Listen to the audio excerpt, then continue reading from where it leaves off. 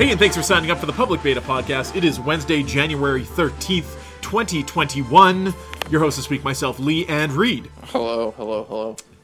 Are you okay? By your own account, you were starving to death an hour ago. I wasn't starving to death. I was pretty hungry, so I took a 15-minute break to eat my lunch early. That's it. Oh, I thought you, accidentally ordered food early or some shit. No. This happened to the best of us when you just hit that right now, and then suddenly it's 10:30 in the morning and your fat burger shows up at the office, and what are you going to do? I did not have that problem, no. Well, what was your lunch? It was some taquitos, some Welch's, and a granola bar. The fucking Reed classic. Yeah, man. We started the podcast while you were in the middle of explaining something manga-related. It's not, I don't know, it's just something I came across while I was waiting for you, and I thought it was interesting. There's a manga called Usagi Drop, or Usanagi Drop, whatever the fuck. And it came out a while back in the day, and people really loved it. They praised it for having a very accurate and real portrayal between a single father and their daughter. And sure. Everybody loved it. It helped a lot of, and in this particular person's post, it helped their father connect with his children. And then manga did rather. Yeah, and then 2011 came around, and I guess they released a part 2 or something, and they made the daughter find out she's not biologically related to her father, and then she falls in love with him, and then the fucking manga ends with her imagining having babies with him. So people were fucking pissed, and I just thought that was really interesting. A little bit of an old boy rug pull. Yeah, the second part. Yeah. But it's it starts out wholesome, and then you're like, what the fuck? It's man, no matter how bad you think Game of Thrones is, at least this sounds pretty fucking whatever. But did you ever watch Arrested Development?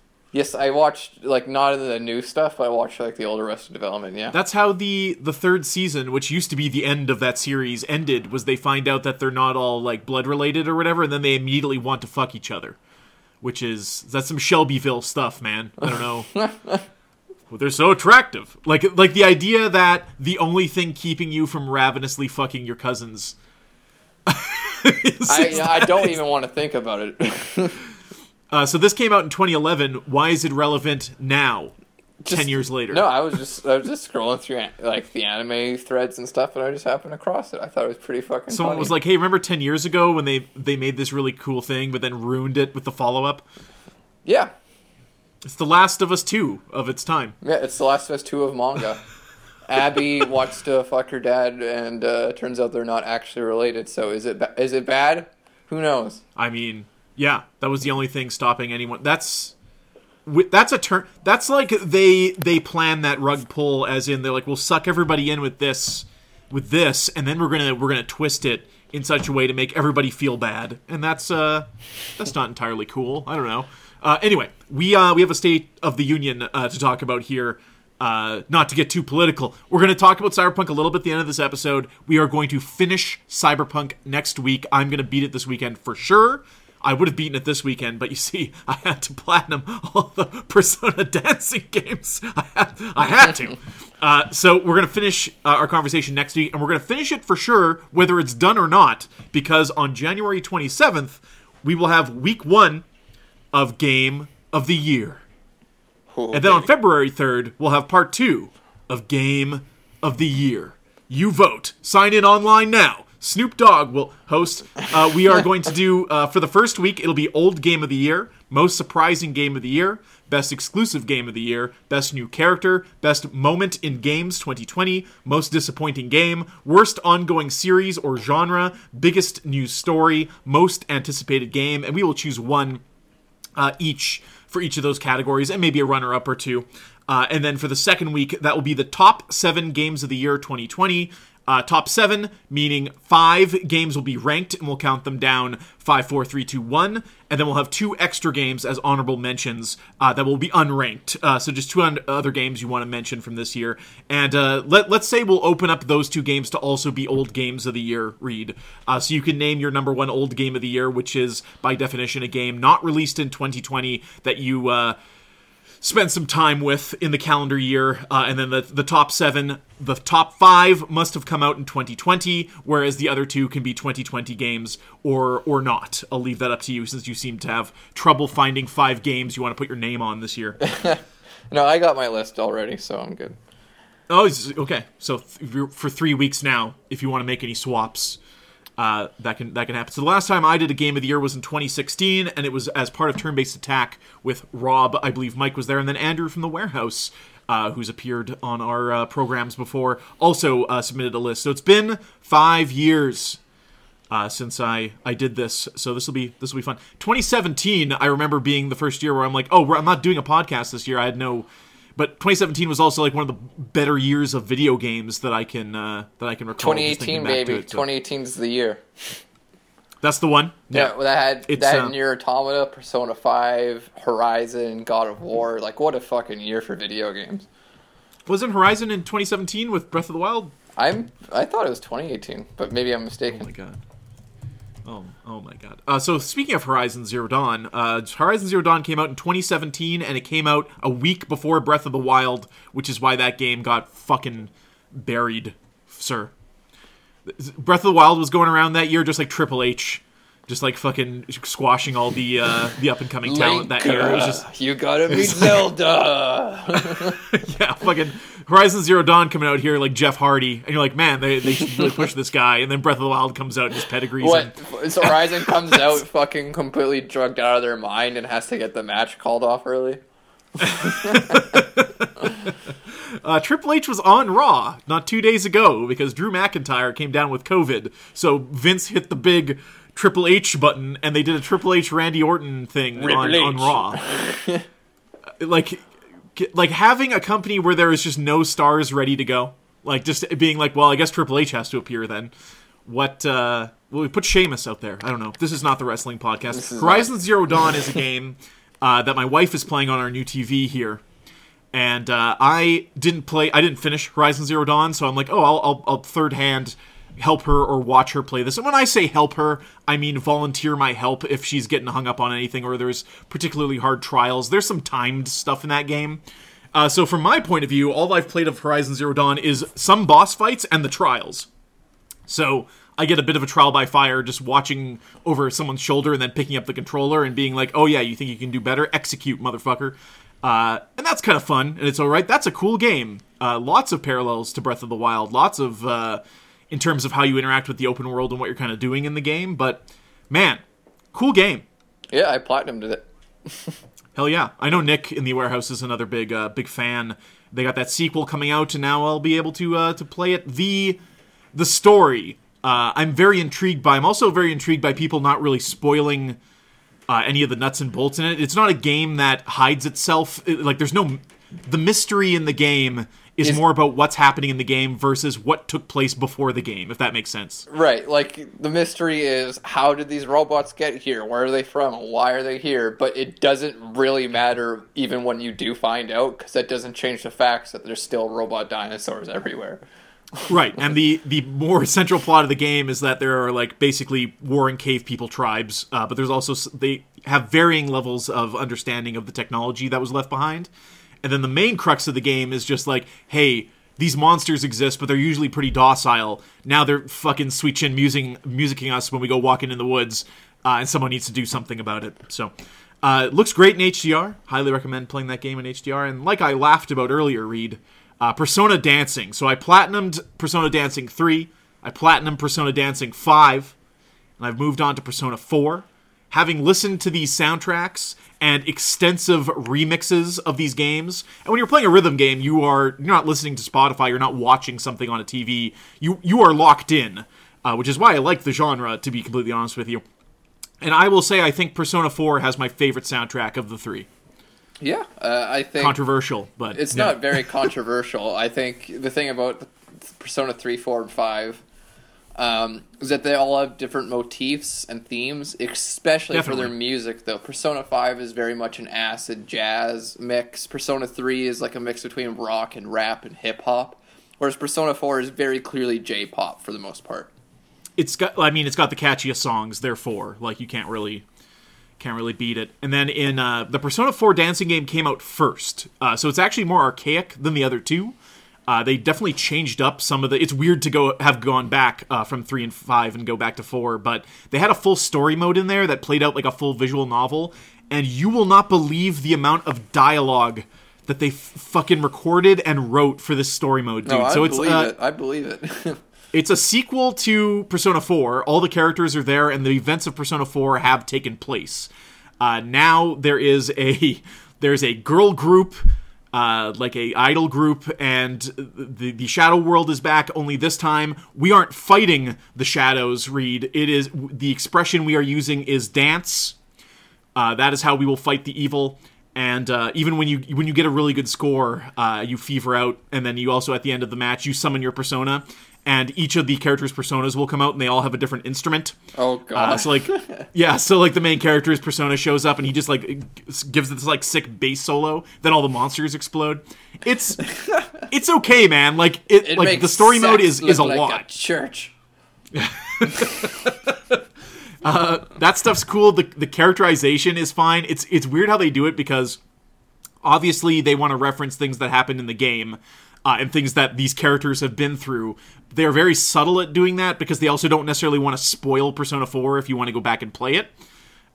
There's one funny story beat that's like a side quest in this where one of the main characters stays out of the Shadow World. She's kind of back in the main world, and she changes into her regular clothes.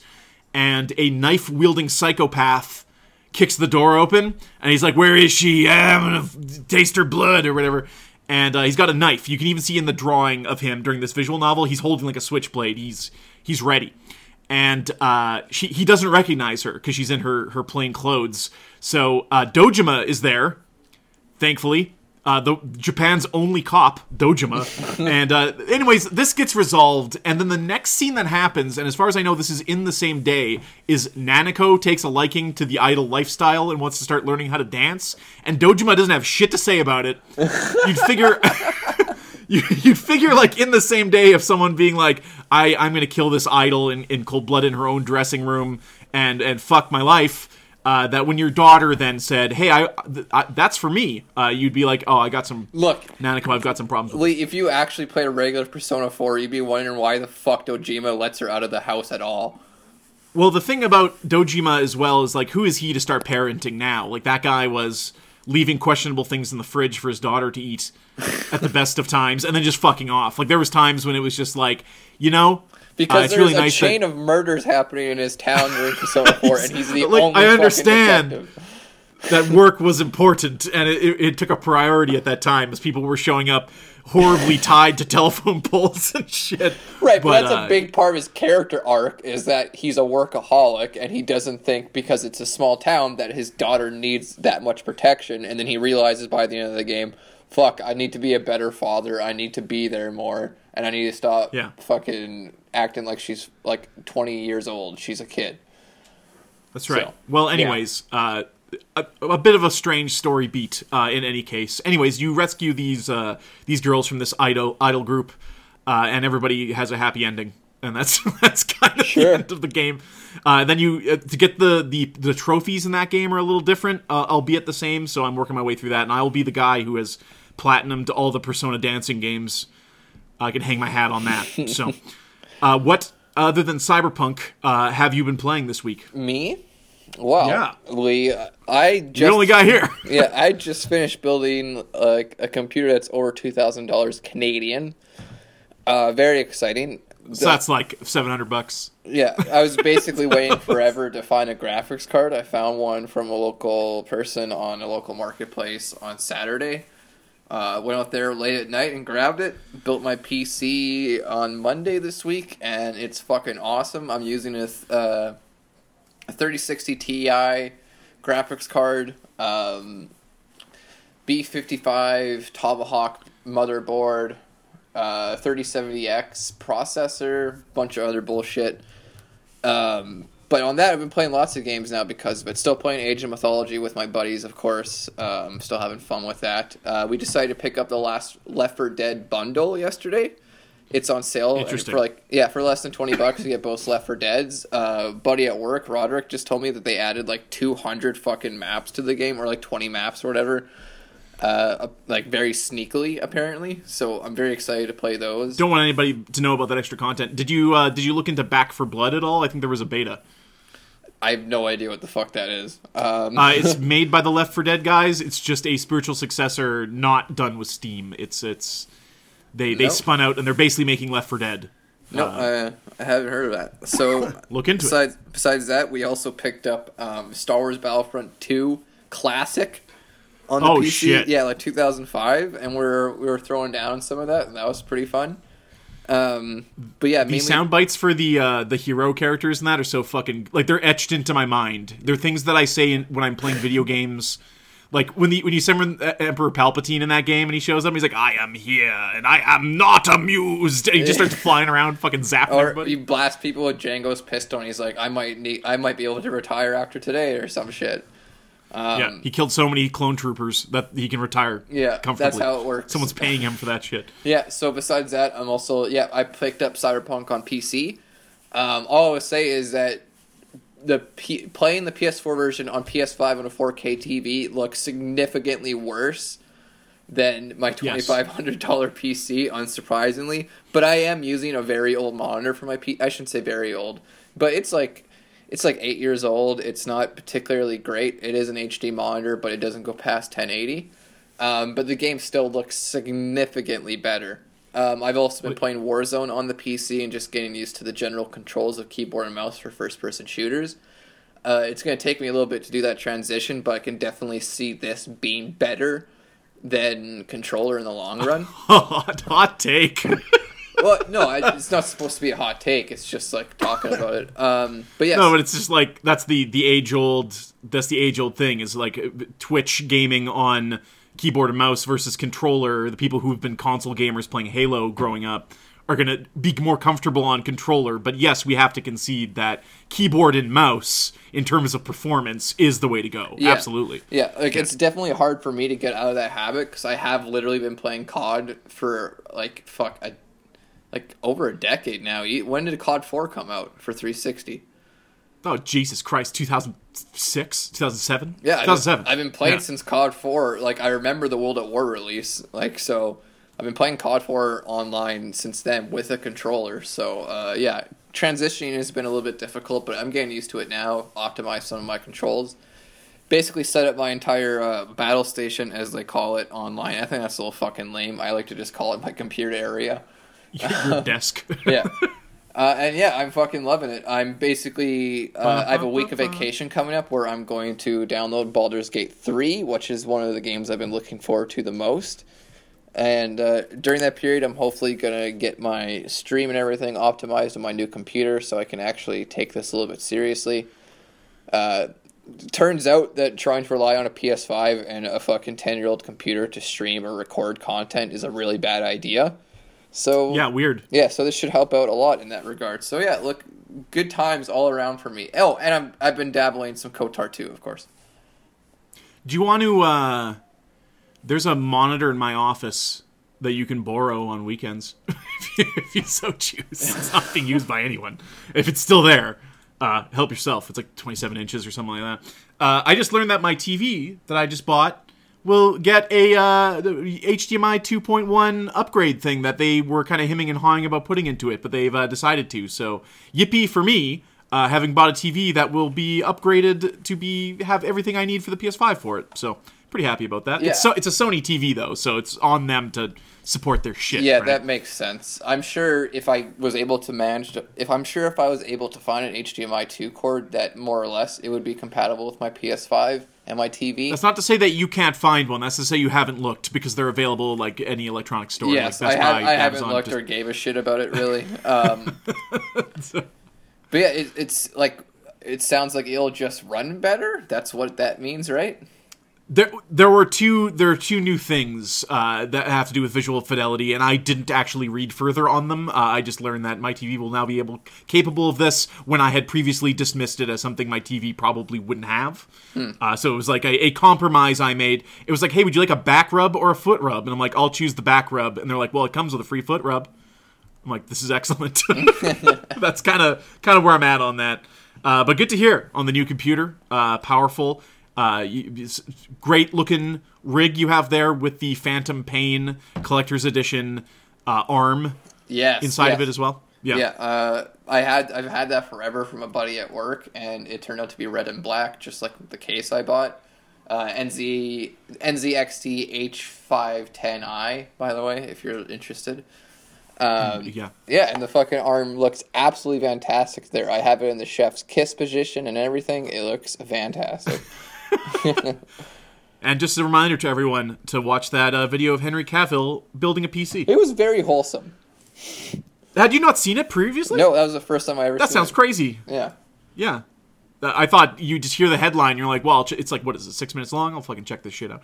Yes, it's very homegrown, just like he decided at the last second to set up a camera and film himself doing this. Very low production value. And more of the content that the internet needs, I think. Yeah, like, it's not so much a thing about being relatable, but just like, oh, like, Henry's not getting some fucking person to build this for him. Like, he clearly went out and found these parts himself, and then he's like, fuck it. Like, I want to put it together. I want to be that person. It was like that story when Terry Crews was talking about his son, and he's like, well, I kept trying to bring him to, like sports games or, like, to come work out, and he didn't want to do that. And I was like, what the fuck is the problem? And he's like, oh, I should probably relate to my son instead of trying to make my son relate to me. So then Terry and his kid both built PCs together. And I thought that was really fucking cool. Building PCs, bringing people together. Yeah. Reed. That's right. That's what we together do. apart. Just Terry Crews jacked men building PCs. Including me. I am huge. .com. Yeah. Look me up on OnlyFans. Jacked men building PCs. He wore the right shirt. For that as well. Like there was a bit of, he's like, I have a female contingency of fans, and I'm gonna make sure to just slip this thing on real quick. Unlike Chris Evans, who just like tweeted a picture of his dick at some point last year, which is a little more forward. I think he's just like, check it out. Didn't it just get leaked or some shit? Dick leaked something. It was like he was in the reflection or something. It was like, oh, sorry, I didn't realize my giant hog was in the picture I just tweeted. It was very like, oops, sorry everybody. And then for like a week, the news just switched to like, did you see Captain America's penis? It's gigantic. And that was the news. And that was, it was a simpler time. Slow news day, yeah. There's no COVID or fucking Speaking riots. of slow news days, CES is on. If you are a fan of fridges and fridges with TVs in them, this is the week for you. Of course, CES moving more to a more digital format. I don't know if they're doing something in person in Las Vegas. They could be, because as far as I know, Vegas is just open. What is this CES you're talking about? The Consumer Electronics Show that takes place right after New Year's. Oh, I have no idea what that is. Yeah, it's usually overshadowed by all the other holiday stuff that's going on and how busy we are. But it is a large electronics show. Video game stuff gets announced there. All manner of electronics and PC-related accessories and graphics cards, and everybody's got something to say. So we do have video game announcements stemming from this. Sorry to say, the Harry Potter RPG Hogwarts Legacy has been delayed to 2022. Which I will remind you, sounds like a million years from now, but it is next year. Capcom announced that Pragmata will be delayed to 2023. And Square Enix's Project Athia will be coming 2022. I don't know if you watched either of those trailers. No, I have no idea what you're talking about. Everybody thought one of those games was like a Hideo Kojima game because it looked like it had the Spaceman in it, and just the look of the game looked that way. But no, 2 Capcom projects that have been pushed back.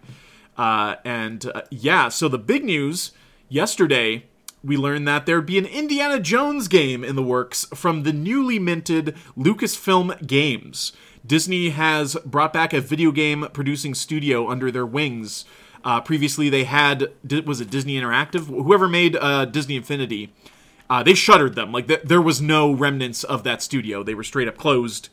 Everybody was laid off. So Lucasfilm Games now exists and will appear to be their platform going forward for Disney Lucasfilm related stuff. So Star Wars, Indiana Jones. This kind of came out of nowhere. Apparently Bethesda will be producing this thing, and Machine Games, the guys behind the new Wolfenstein games, will be developing this Indiana Jones game. Todd Howard will be the executive producer. So if this was on stage, he would have come out in a fedora and like a leather jacket. He's already got the leather jacket. Sure.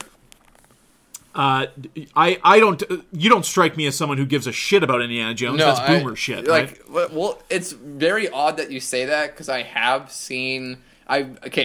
I have very particular things about Indiana Jones as a kid. I have only seen Temple of Doom once. That's interesting. Because the heart ripping out scene fucking scared me so much as a kid, I simply could not watch that movie. Like that movie is only PG-13. Yeah, Did you know that? Like I cannot watch that movie as a kid. Alima. Yeah, because of the fucking heart ripping. Last Crusade and what's the other one? Raiders of the Lost Ark. Yeah, Last Crusade and Raiders of the Lost Ark. I've seen a shit ton, and then I turned like 10, and I haven't seen it since, and I have no desire to go back and watch them again either. It's kind of the man-child action movie thing that's like, it's in a way Indiana Jones is like James Bond if you latched onto James Bond as a kid. I loved Indiana Jones for a long time. I read all the Young Indiana Jones. I watched the awful TV show that you could rent at the library that was like Young Indiana Jones. I've played every Indiana Jones game to come out. So I would consider myself a fan. And in terms of things I wasn't expecting and things I have no expectations for, this is like at the top of the list. Like, yeah, fuck yeah, I'll play this. It doesn't matter if it's good or bad. How fucked up is it that these people are making this game? That's wild. Yeah. So that's kind of neat. Is it a first-person game where you're just fighting Nazis? Is it a third-person like puzzle game, like a Tomb Raider? Will Harrison Ford be the actor? Will Shia LaBeouf step in to voice the? We'll see. We'll see what happens. Yeah. Good stuff. Anyway, other than that, Ubisoft this morning announced that they are making They're making a Star Wars. They're making a Star Wars, Lee. Which also sounded the alarm that, hey, at some point here, EA will not be exclusive on Star Wars. Their contract is coming up. And EA has since released a comment on their partnership to say that, hey, we are proud of our long-standing collaboration with Lucasfilm Games, which will continue for years to come. EA said in a statement, our talented teams have created some of the most successful games in the history of Star Wars franchise, including Star Wars Jedi Fallen Order, Battlefront, Galaxy of Heroes, and Squadrons. So the relationship there continues. Like, there will be another Fallen Order game. Yeah, there can be another Battlefront and Squadrons game. But also, Lucasfilm is now wisely realizing that, hey, signing one studio to a 10-year deal was a fucking mistake. Well, and especially if it's a studio like EA, that there is some impact that some people have some general negative feelings towards them. And in general, giving your property to more studios allows for different genres, different takes on the medium, and generally just can create more opportunities for something fantastic. Like, so, of course, go with a studio that everybody feels really, really good about and has no controversy, Ubisoft. Yeah, but that's the flip side that I said to you this morning. I'm like, it's like quitting McDonald's and going to work at Burger King instead. It's like, it's not... You're kind of just going to the same kind of level. It would have been really nice to see them outsource this to, like, geez, I don't know, like, who just? Well, that's just it. Is like the thing I want to see out of Star Wars that the EA deal was preventing was Star Wars games of varying sizes. Every Star Wars game does not need to be a AAA release. We can have some smaller fun things come out of Star Wars, like RTSs and stuff. Get the XCOM guys to do like a turn-based tactical fucking game. Absolutely. Yeah, make an RTS. Empire at War was their last RTS, and it's actually like not bad at all. Yeah, make some RTSs. Make another fucking first-person shooter like Dark Forces. Like, why the hell not? Like a story-driven first-person... Well, they have that mode in Battlefront, right? Which is not quite that. No, it's not quite that. But make it, like, spice it up. Like, make your character Mandalorian. You can have verticality with a jetpack or some shit. Like, you have a fuck ton of different weapons. Basically, make Doom, but Star Wars. Is what I'm trying to say. Basically, make 2016 Doom remake of Dark Forces, and then fucking call me. Sure. When Kyle Katarn's kicking ass. Yeah, but like Star Wars can be used in a variety of different mediums. That being said, Lee, I am totally open to an open world Star Wars game. More so because my expectations for Star Wars games are already so fucking low that like I can't really be disappointed. Right. One of the things I've always wanted, and it's like only the Old Republic, like the MMO, can satisfy, is like creating my own character in this universe and giving them clothes and determining their job or profession. Like, one of the best pathways in the Old Republic is bounty hunter. And it's like, why can't in any other Star Wars game just, make a bounty hunter and go out and shoot people? I don't want to be a force wielder all the fucking time. That the thing people, an immersive world, a atmosphere, like, people just want to exist in the world and not be the hero, per se. They just want to, like, have that, right, basically Cyberpunk 2077 level of world detail where I can just walk around, fuck around in the Star Wars universe. Right. Like, I don't. It's been said for years by like everybody who has a fucking brain in video games. But if you just took Skyrim and like give it a Star Wars paint, you would print money because people would eat that shit up. Skyrim lends itself to being played a lot, just given its structure. And then Star Wars is already one of the most popular IPs on the Earth. It just makes sense.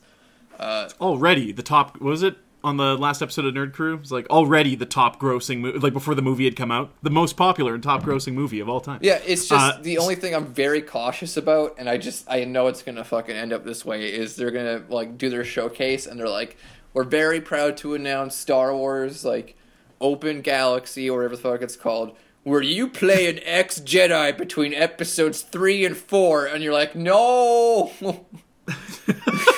So it's made by Massive Games. Ubisoft has announced their new Star Wars game. Massive Games, of course, the guys behind the Division series, which is fine. I don't know if you spent any time with the Division, but both games are great. I played both.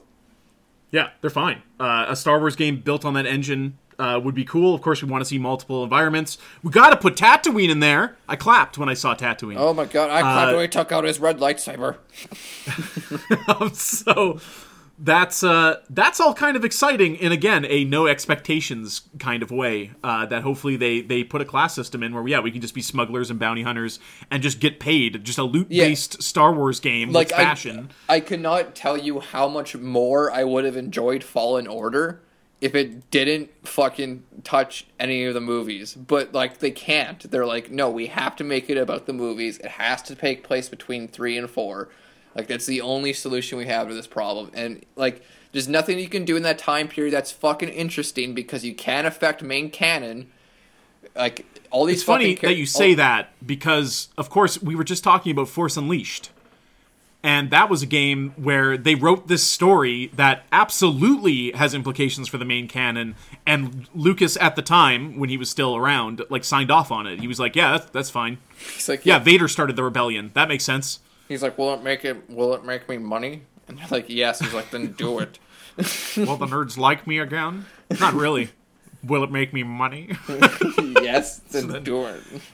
Also, those games are fucking great. So yeah, like, don't talk shit about, like, story and, like, the implications of the Force is completely fucking bonkers and stupid. Like, you look at the original trilogy, Lee, and what is the Force in the original trilogy? It's this very subtle thing. You can kind of move like a rock or a lightsaber out of snow. Yeah. Do you remember the movie Matilda? No.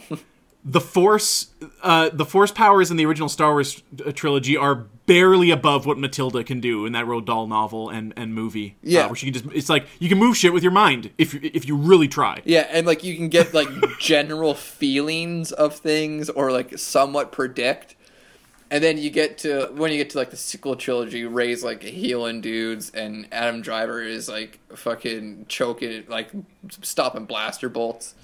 But then you get Vader does that. None of that compares to Force Awakens when Starkiller is grabbing like a fucking Star Destroyer out of the sky. Force Unleashed. Yeah. And blowing open hangar doors with a force push and shit. Like, it's fucking crazy.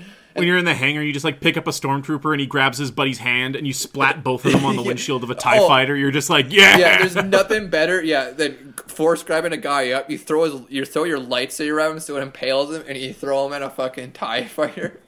You got God. What? I remember when they revealed that game. It was just like a pane of glass, and they were just like using the main character to pick up stormtroopers and smash them through glass like it was fucking RoboCop or something. Yeah, it's awesome. Yeah, that game's good. That's a good Star Wars game. Yeah, not complaining here, not at all. You get a black lightsaber in that. That's cool. Yeah, lots of costume options. And you can even play a C-3PO, if I remember correctly. Everyone's favorite droids. So that's positive Star Wars news if I ever heard it. That they can diversify. And that hopefully we can get some indie Star Wars, like fuck it, like let's get a Star Wars RPG. They did a Lord of the Rings RPG. They did Third Age, and they did all that shit, right? Yeah, Third Age was basically just Final Fantasy X, okay? It was literally the exact same game, except it was Lord of the Rings with a shitty story. What was the one that came out more recently? It was like Middle Earth something. It was like also an RPG. What the fuck was it called? What? Are you sure? Yeah, there was a newer one than Third Age. Like Lord of the Rings. Like War in the North? Oh, War in the North. No, yeah, I played War in the North with like my girlfriend actually. It's really fucking bad. It's just like it's okay. It's hardly checks out. It's hardly an RPG. It's like a beat 'em up Borderlands with like half the length and like nothing else to it. But yeah, it'd be really neat to get just a classic party based RPG a la KOTOR. Hey, you can make KOTOR 3. Fuck it. Here's a suggestion. Yeah, here's one for free for outsource it to Obsidian. I mean, SOTAR kind of absolutely pooped on the cannon for KOTOR, but fuck it. Like, I want a party. Well, Reed, like, are you connecting the dots here? That Microsoft owns Bethesda. Bethesda has made a deal with LucasArts, and Microsoft also now owns Obsidian. They're holding all the cards except for BioWare. But if you were talking just KOTOR 2, then BioWare doesn't need to be talked about in this conversation. My lord, is that legal? They got them. They have all the pieces to the puzzle. Will they execute? I think more stuff like this should be expected from them. And then the question becomes: is Indiana Jones an Xbox exclusive? Fuck you, Japan. This is our superhero guy. He's ours. You can't play with him. Let's talk more about the PS5 and these black PS5s. I don't know if you saw this circulating online, Reed. I saw a quick image or something. Yeah, so they did like a PS2-inspired PS5 design in terms of the color of the buttons on the controllers and the console itself. These things became available on January 8th and, of course, flew off the shelves. They then canceled all of the orders because of legitimate threats to the retailer. So these have all been canceled, and no further information is available. Apparently, the threats from consumers, I guess, or scalpers or whomever that got frozen out of this black PS5 is enough that they are going into hiding. So that's awful, and no one should ever get a black PS5. That's it. We're taking our ball and we're going home. All the members of this retailer, they all get the black PS5s. That's it. GTA 6. Fuck, who? I mean, a lot of people give a shit, but like, I couldn't give less than a fuck about Grand Theft Auto. If we had a award for late to the party in our game of the year, this is maybe the headline. This has not been widely reported on by actual video game journalists. I'm using the term loosely. This is coming out of sources such as comicbook.com, Screen Rant, which I know you are familiar with, that a female protagonist is next in line. And the female protagonist isn't what I want to talk about. I want to talk about, do you remember when learning what the new protagonist for a GTA game would be was like the biggest thing ever? Or are you too young? No, when I was first aware of Grand Theft Auto and playing and stuff was when San Andreas was out, okay? Okay. Yeah. Right, so it's kind of neither here nor there. And I don't think GTA is fun. Like driving's cool, but like I don't derive enjoyment from its fucking very generic third-person shooter mechanics. I don't find the story engaging whatsoever. I think the writing is goofy as fuck. Just nothing from GTA that I think is exceptional in any way, except for the size of the world and the detail and the driving. But besides that, I can absolutely take it or leave it. I think Rockstar broke new ground in a certain era with the GTA. Like, GTA San Andreas is the best GTA game. Yeah, yes. I acknowledge the achievements they made with them in regards to the sim aspects, basically crafting a character, and, like I said, the size of the world and stuff. It's just, like I said, not for me at all. Yeah,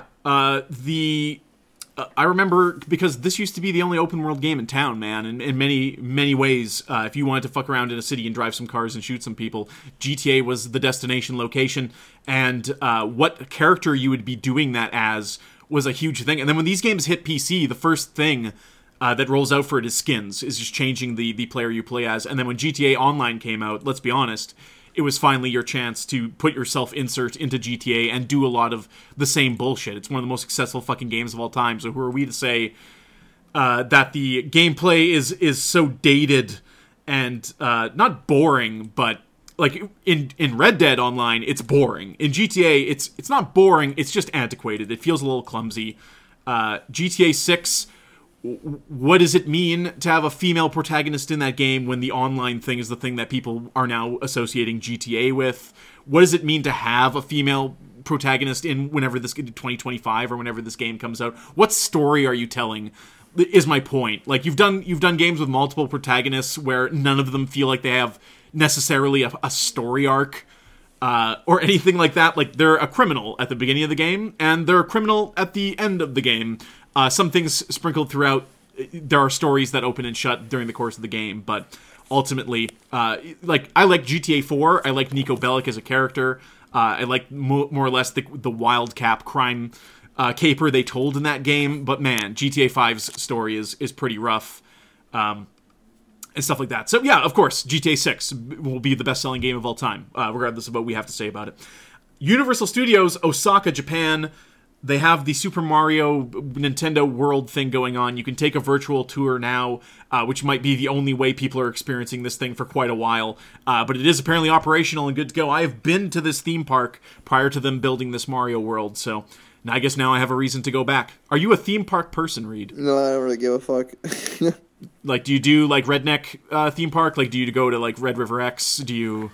my girlfriend likes those. I don't personally find much enjoyment from them. Like, I can take or leave rides. I don't like huge crowds. I think that it's full of sweaty, smelly fucking people. Wow. Yeah, I don't like to do a lot of things. I have very few hobbies. There it is. Yeah, like, you're just not eating a slice of pizza and, like, picking a rubber duck out of, like, it's a money sink, yes. Yeah. It's one of those things that you file under, did I miss this in the year where it didn't happen? No. And the answer is no. Maybe if you stack up a few years of no carnivals, I'm going crazy. That we'll see. But let's end the conversation today with a little talk about Cyberpunk 2077. As I mentioned, I did not finish the game. I did finish a number of the side quests and wanted to kind of touch on those and what you experienced at the end of your side quests. Because it had to have been vastly different than mine. So I did Judy, I did Panam, I did Rivers. When I say I did, I don't mean with my penis. I mean I did the side quests because I have romanced no one in that game. And I guess it's like you said, if you are not aggressively choosing the flirt options or romance options during those early quests, just count it out. Is that more or less what I'm meant to understand? Count them out. No, I guess I was more so saying that in Cyberpunk they don't subtly bring up the romance to you. Like I said, in Persona, you have 10 levels of a relationship, and it's around level 5 to 7 when you actually start getting some flirtation options. And if you don't choose those, then you can't actually date them later. Whereas in Cyberpunk, it's more like, let's do a bunch of quests together, and then at the end I'm going to tell you that I want to fucking be in a relationship, and you're put on the spot, and you don't really get a chance to cultivate that relationship in a natural way. It seems more... So I'm saying false on that, because both Judy and Panam, are they romanceable by a male character, no, as far as I know? Panam is the hetero male Judy option. Isn't. Judy is the homosexual female option. Gotcha. So in Panam's case, it never came up at the end. What do you mean? Not that I was like there was no romance option. There was no. You need to like in that mission where you're on the couch. You need to like fucking ask her to do go some to Bill Cosby shit. No, like it is like Persona in the fact that you have to be flirty in the quest. It's not as obvious, and it's a lot quicker. Is what my complaint is.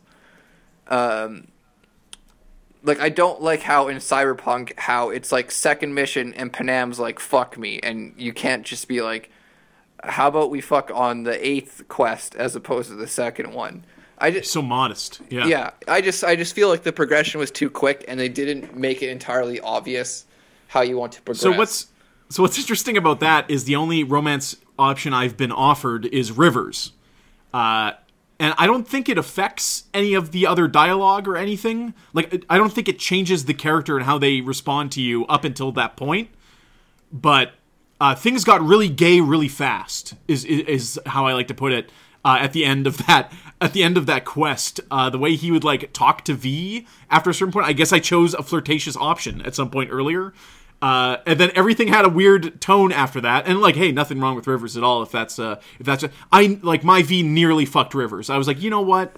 This is how much more romantic will this be for Rivers to just rail me at the top of this fucking water tower when he offers me a beer. But to see it going in that direction and to continuously push away his advances, like seeing him be like, oh, let's go to this romantic spot and I'll offer you a drink, and for me to be like, I'm good, or like, give me a lemonade, I don't want to drink booze, and him just be like, well, I'm just gonna get drunk then.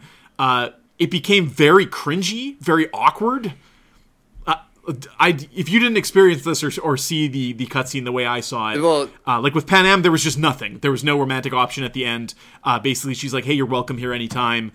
Peace. And then with Judy, she was just like, I'm leaving Night City. And I'm like, cool. Right. Here's the keys to my apartment, says Judy. And then the next time she called me on the holo, not 6 hours later in game. Okay. She had already moved to Seattle. All right, so. We're having very different experiences here. First of all, you are a male character, so already Judy and Rivers aren't going to really give you the option to romance them at all. But Rivers did. Right. No, you have the option to try to flirt with these characters, Lee, but they will reject you. I have tried. Okay? Rivers wouldn't have fucked me if I asked him to? No, he would not have. Damn. So, for example, there's also the homosexual male romance option later in the game. You should have met this person yet by now. Have you? Unless you tell me who they are, Carrie, I won't know. Carrie. Oh, it's Carrie. Okay, I've met Carrie. I didn't know he was a romance option. So Carrie is my favorite, like, side character in this game. It's not because of his quest line, but I just think he's a really fun character. But, like, for example, my game, I can try to kiss Carrie, and if you do, he pushes you off, and he's like, what the fuck? I don't like that. And his is the best in that regard, because he never gives you any indication that he's interested whatsoever, which is more than I could say for Panam or Rivers, like you said. So in my game... Well, now I'm more confused that I can't fuck Rivers, but he seemed like he really wanted to fuck. No, because they didn't change the dialogue based on your gender. Okay, so this is what I'm getting at. Yeah, they only changed a few lines. So, like, that's a problem with the writing, of course, is that Judy, Panam flirts with you even if you're a girl, and then you try to flirt back, and she's like, no, V, we're just friends. So likewise, with River, when you are a girl and you decide that your girl is a heterosexual or bisexual, and River flirts with you, it doesn't feel awkward. Whereas your character, you decide, is like a hetero male, or maybe you just don't like River, but he's aggressively flirting with you. And I think that's where the problem lies with these romance options.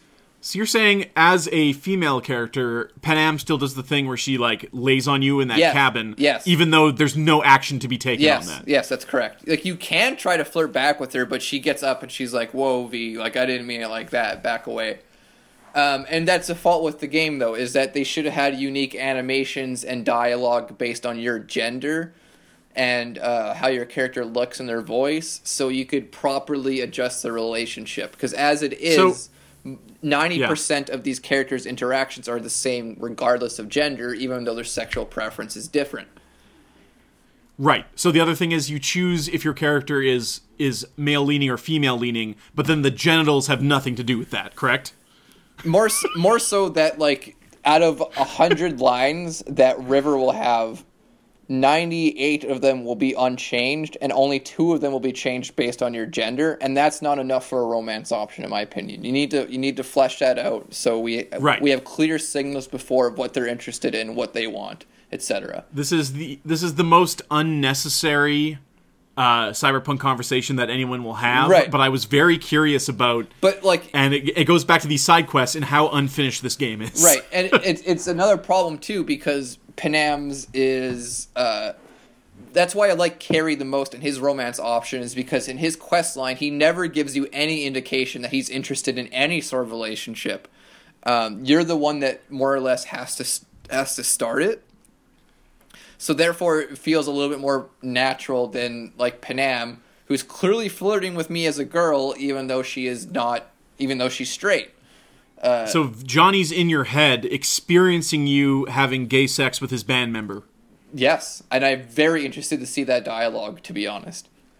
So because Johnny's going to be in the room, yeah, right? Please have sex with Carrie Lee, and then tell me what Johnny says. Because fun fact, if you have sex with River, when you wake up in the morning, Johnny will just be against the bed smoking a cigarette, and he's like tapping aggressively the wall, and he's just like, "I can't believe you made me fuck a badge." And you're like, "Whatever, man, fuck off." That's good shit. Yeah, so I like that. I like that. Okay, my plan is to fuck Carrie. Then. Yeah, and I think I love Carrie as a character. I think he's very funny. I love how they're like the if you figure in any recent game where they have a homosexual male character, they're typically taken very seriously. They're very intelligent. Like they're clearly stepping on eggshells because they don't want to offend anybody, right? Sure. In Cyberpunk, Carrie is like this alcoholic, depressive, New York accent, rude fuck who calls everybody cunts and like he's like, "You dumb bitches, get over here, give me some cigarettes and shit." Like he's just fucking abrasive asshole rocker guy, and I fucking love him. I like it's one of the most unique spins on it because it has nothing to do with his character unless you want it to be about his character. So things I will say positively about these side quests. In Judy's last side quest, you go scuba diving, and you go to her old neighborhood, and you realize it's been completely flooded out. And at first you're thinking, oh, it's like the San Andreas fault, like the fucking earth is falling into the sea. But it turns out that it was intentionally flooded out by corpse. So there's another, just like a throwaway, hey, this happened versus showing us. Or having it happen in real time. Be like, hey, the corpse are forcing people out of their homes and they're going to fucking flood it. That's evil. This game is not interested in having that conversation in its current state. After you do this mission, and when I say after, I mean all these missions end the same way, with V going into a fucking coma after the relic chip malfunctions, and then you basically having to say, hey, yeah, this is the situation. I guess it's time to say our goodbyes. Judy gives me the keys and she goes to Seattle. In Panam's case, same thing happens, following Panam around the camp after the mission is done, and she's reconciled with Saul. The last mission where you drive the tank, it's a mission where you drive a tank. Nothing more, nothing less. Then you pass out again, and then reveal to Panam, if you haven't already, what's going on with Johnny in your head. So both of these missions I did back-to-back in the exact same way. And feel like there's more, like, Judy just kind of decides my quest line is done and I'm moving, I have to go back to my home planet. Panam's like, well, I guess I'm made up with these guys now, and that's the end of you doing quests for me. So call me on the holo and I'll never reference this again. And then with the Rivers thing, it has a cool thing where you find the serial killer. Like, every open world game has to have a mission like this. You find all the boys in the thing with the tubes in them, and free them, and then Rivers invites you over for a nice barbecue. I'm in the middle of trying to hit on his sister when he cockblocks me and tells me, hey, let's go up to the water tower, and made it seem like he was ready to fuck me, when you have now told me that it was never on the table, and this guy was just putting out real weird vibes the entire game. Right, and that's because I'm sure if they had another year, they would have wrote a very unique male V variant of that final part. It feels like, yes, that there is meant to be, like Mass Effect, multiple like text routes you can go down with these characters, and because they didn't have time to do the other one, the one they had to leave in was the romance one. Right, so Judy's Panam's ended this exact same way for me, by the way. She's just like, thanks, we're like best friends, you're welcome here anytime, see you later. Judy was basically, I am not going to leave because I love you now, I'm going to stay here, here's the keys to my apartment, now we'll never talk again until the end of the game. Rivers is even worse. So difference is that River's sister's clearly trying to set you up with River, and you can either lean into it or kind of like be like, that's funny, and then right. Whereas from my perspective, I thought she was hitting on me. Right, and then like when you're eating dinner, she keeps like nudging River and being like, come on. And River's like, okay, and then he's like, come on, I need to show you something, and that's when you go to the water tower. That's fucking weird. Definitely fucked River. For me, it wasn't weird. I thought it was really sweet for my character and all. No, I'm not saying the writing or like what's going on is weird. I'm just saying the way the game is structured and the quests are structured is fucking weird. It's unfinished. That's what it is. Yes, that's all it is, really. Huh? Yeah. So the Voodoo Boys. This will be the last thing we talk about today. You didn't kill all the Voodoo Boys? Well, in my first playthrough, no, I did not. I'm definitely going to my next. Is there any reason to leave them alive? Are they there? Can you trade with them? No, I had no interaction. I'm like, where's the big fucker? I want to kill him really bad, and I couldn't find him anywhere. So I'm like, well, I guess I'll just fuck myself. Yeah. There's also a good part in that, a dissonance in that quest, where you come out of the place after they thought they fried your brain, and those two homies are standing there, and they're like, oh, man, you're still alive or whatever, and you cannot kill those guys. You cannot even draw your weapon on them. They get back into their car and drive away. Weird game. We are going to talk about the ending, or endings, because I will likely just reload and do all the main story endings like you did. So that's the plan for next week, Wednesday, and then, as we mentioned, Game of the Year starting January 27th and lasting 2 weeks with the February 3rd show as well. At Iceberg Podcast is us on Twitter. Leah@iceberg.com is our email address. Send your questions, topics, what have you. Thanks for hanging out on kind of a potpourri episode. Talked about a little bit of everything. And, of course, Star Wars. We'll talk to you again next week. Thank you for signing up.